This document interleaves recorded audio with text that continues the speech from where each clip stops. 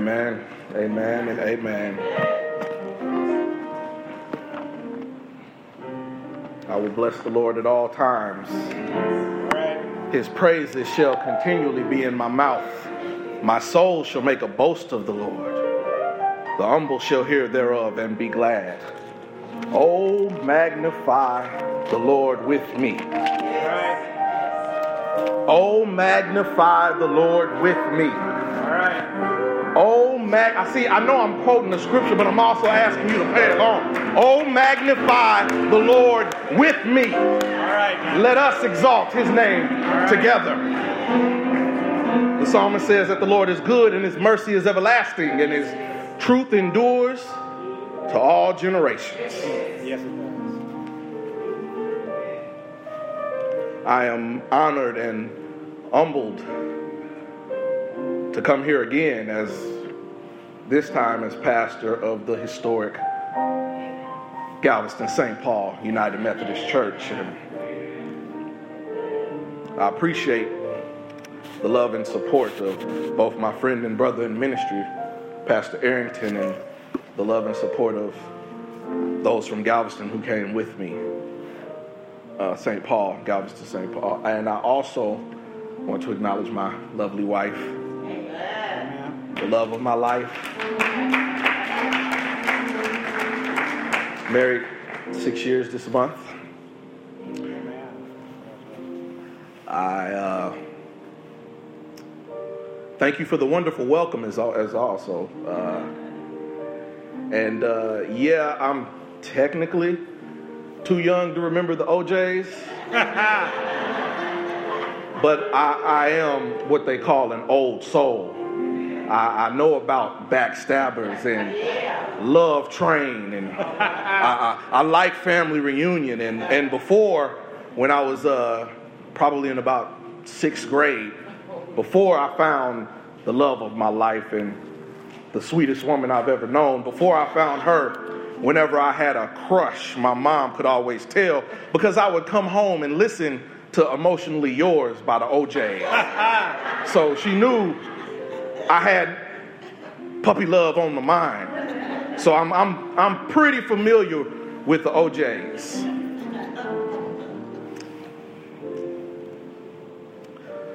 Let us pray. Father God, you are holy and you are righteous, and there is none like you, Lord God. I ask that you let the words of my mouth and the meditations of my heart be acceptable in your sight, Lord God. Let me decrease so that you may increase. Hide me behind your cross. Let your will be done in this service, Lord God, and with your word. In the mighty, matchless name of Jesus Christ, we pray. Amen. So I was given the scriptures and the theme for the service today, and for the time that is ours to share together, I want to talk a little bit about unselfish roots.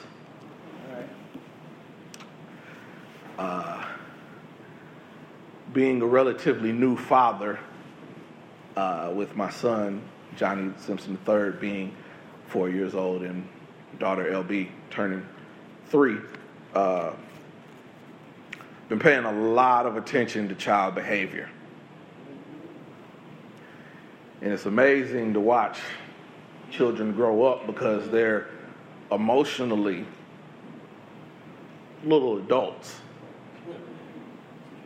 And as we grow older, we learn to use a little more tact in what we have to say and exercise a little bit more patience. But I'm watching my son's personality and my daughter's personality, and they're going to be some interesting adults. I've already had a couple of times where I've wanted to call my mother up and just apologize. I'm sorry. I can't believe it. But in thinking about children, they say some of the first words that a child learns to use in its proper context are no and mine.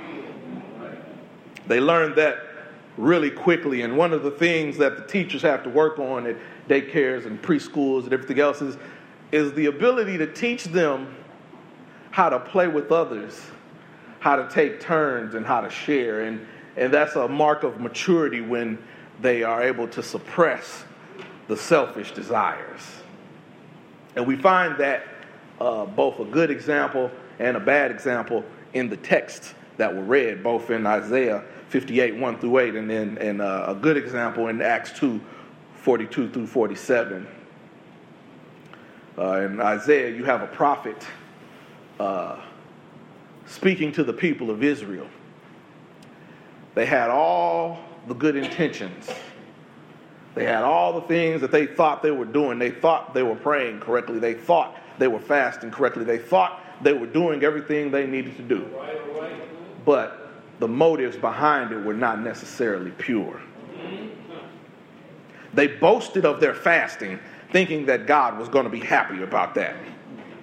And then they wondered when they reached out if God would lift an ear to them and hear or see what was going on with their problems, because it wasn't going the way they thought. And the prophet responds that God could raise a hand, God could lift an ear, but would not do so. You ever been in a situation where you had the ability to help somebody, but the way they asked completely turned you off? All right. I mean, maybe it's just me, but I've been in a couple situations where I had the ability to help a particular person, and it wasn't out of malice or spite that I didn't. It was just the way you asked. Let me know that you wouldn't have appreciated the help when I gave it. I'm told often it's not what you say, but how you say it. And so they were actually participating in Isaiah 50, the wrong way to go about this. And because they were going about it the wrong way, they did not get the help that they wanted at first. And then later on in the text between verses 6 and 12 of Isaiah 58, they learned that if they were able to share what they had with the people around them, they would get some help. And the Lord would be their rear guard. All right. Oh, how wonderful it is to not have to worry about watching your back.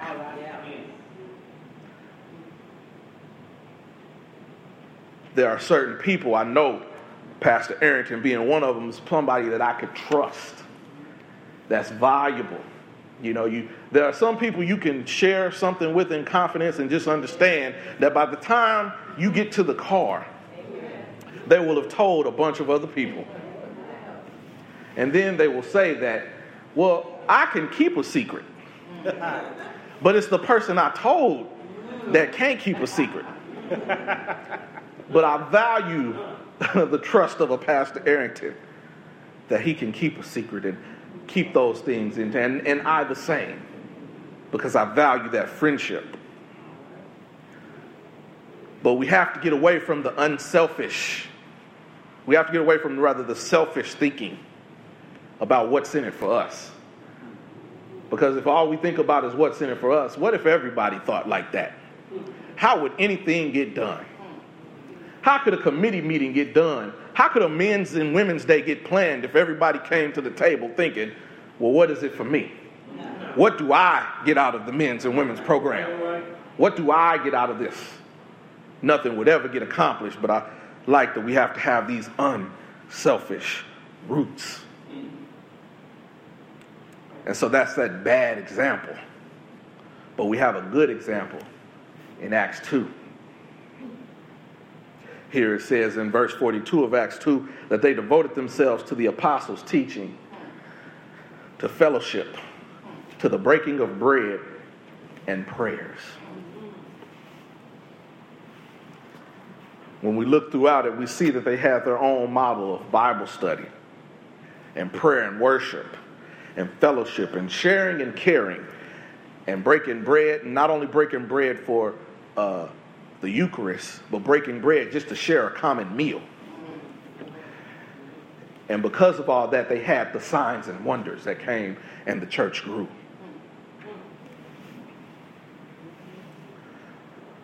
I am partial to some of my Perkins School of Theology professors, and one of them is Reverend Dr. Jamie Clark Souls, who was my New Testament professor. And one of the things that she drilled into us every time we took a New Testament class with her was that you cannot be a Christian outside of community. You know, they asked Jesus in the Gospel according to Matthew, what is the greatest commandment? And he said that is to love the Lord with all your heart and your mind and your soul. And the second is like that, to love your neighbor as yourself. You can kind of get away with loving God by yourself, kind of. But you're going to have to love the people. And this church, this model church, it worked so well because it was not something that was of their own creation. If you were to, in your study, and go home and check out the first chapter of Acts, and then later on in the second chapter of Acts prior to your reading, there was a move of the Holy Spirit. All right. The Bible says that they had tongues of fire. The Bible says they had tongues of fire. Right. Third time's a charm. The Bible says they had tongues of fire. Have you ever been touched by fire? All right. Fire will make you move when you don't plan to move. Fire will make you say some things you did not plan to say. And that Holy Ghost fire that came upon them allowed them to build a model church. One that would have been great for vital statistics.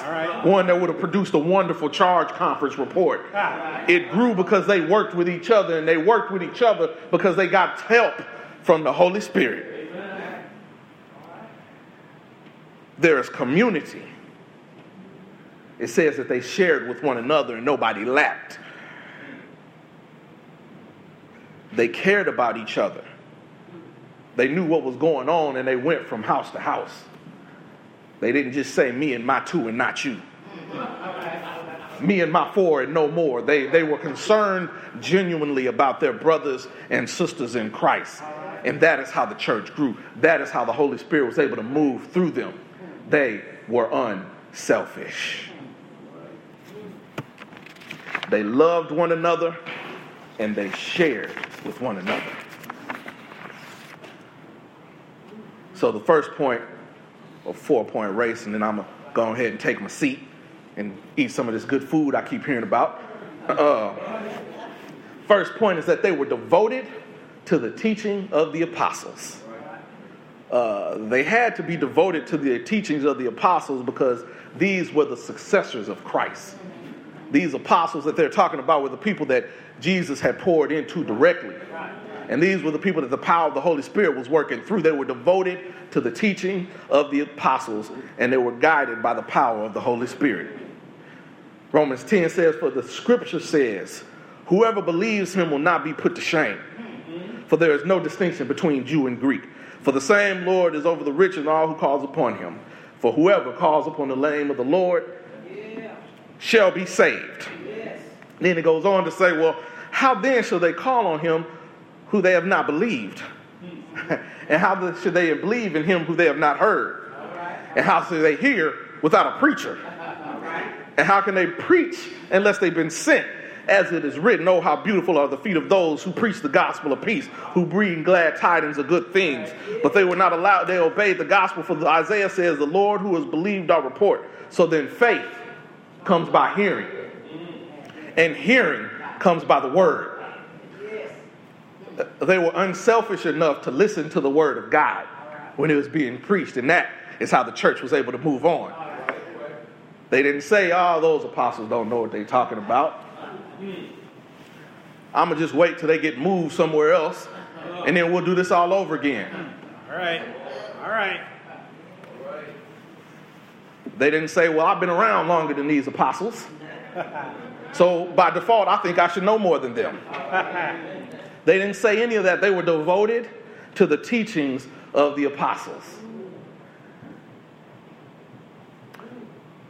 I know y'all hear a wonderful sermon every Sunday, and I'm pretty sure that Pastor Arrington makes it look real easy. Probably to the point that one might think you just get up here and just talk about what's coming out your head and then say some Jesus and go ahead and sit down. I'm not talking about anybody in specific. I'm just putting it out there. I've heard those type of things before, even from people who worked in the church.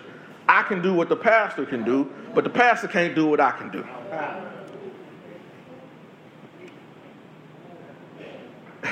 This job has a horrible rate of depression and burnout and suicide and sickness. It's hard covering. So if you want the church to grow, if you want the church not just in numbers, but if you want the church to evolve and mature, it's here in the text. They were devoted to the teachings. Be devoted to the teachings. Cover your pastor in prayer. All right. Just as he prays for you, you need to pray for him. Yes. Because he needs it. Devoted to the teaching. Second point, they fellowshipped. Fellowship. Let the church say fellowship. Fellowship. I like that word, fellowship. Been learning a lot about it. In English, actually derived from a Dutch term that meant fellowshippers.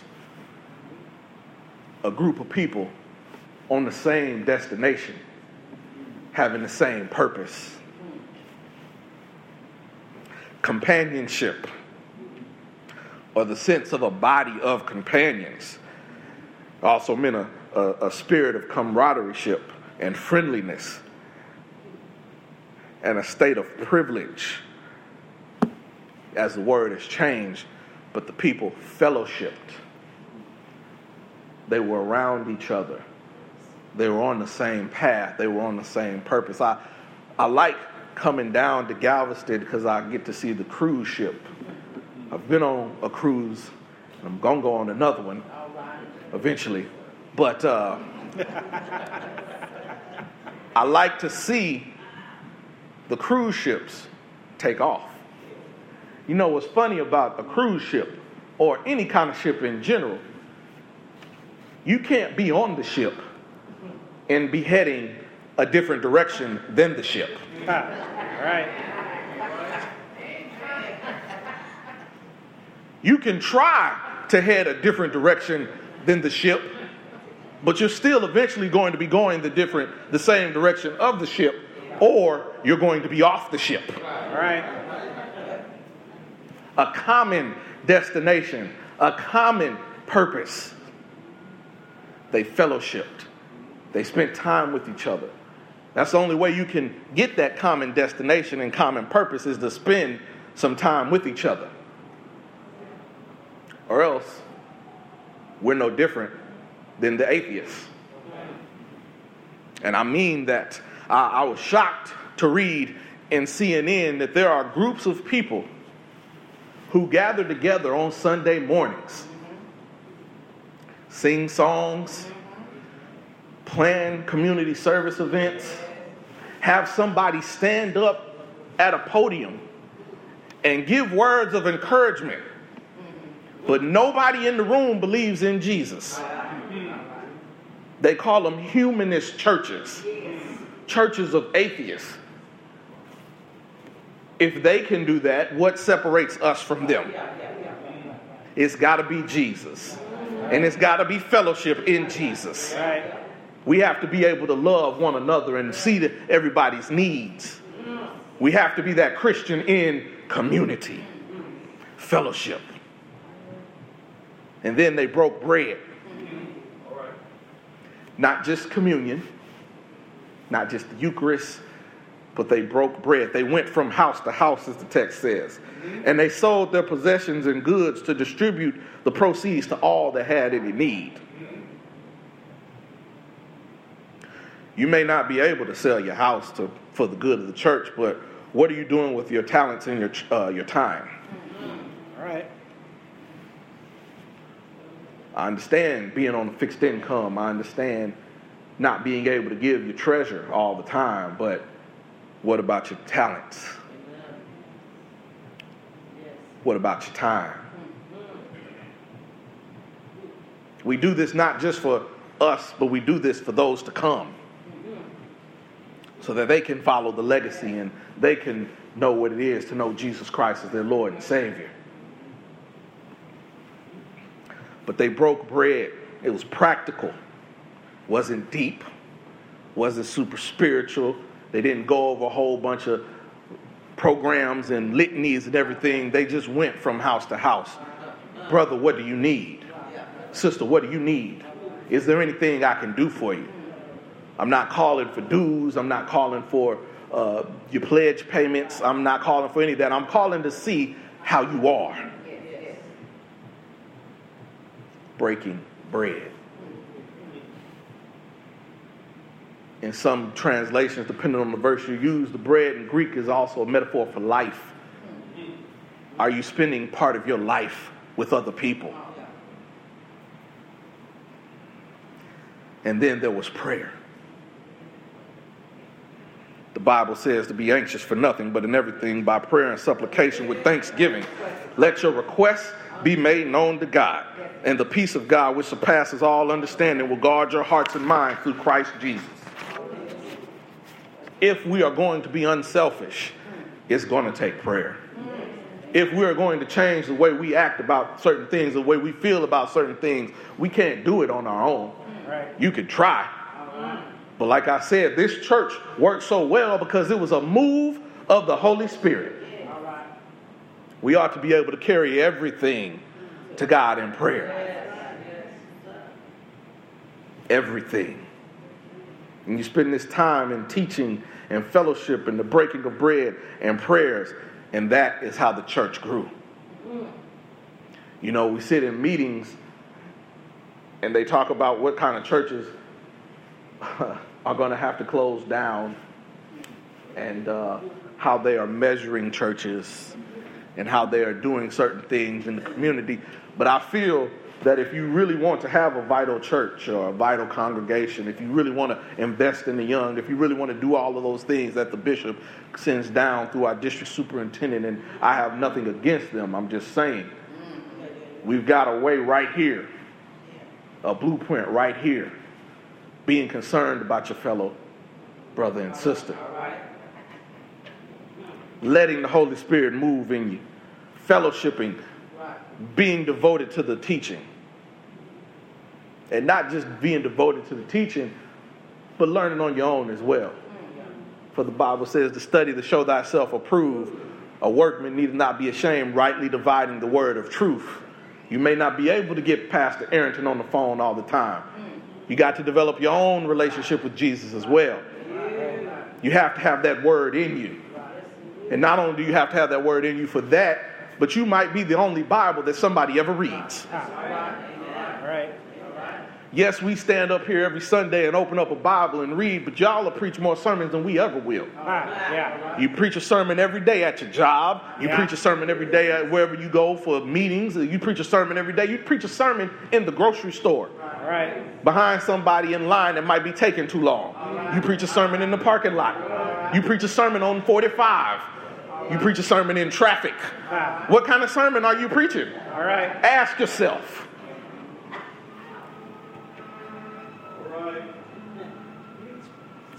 Devoted, fellowship, break bread and pray.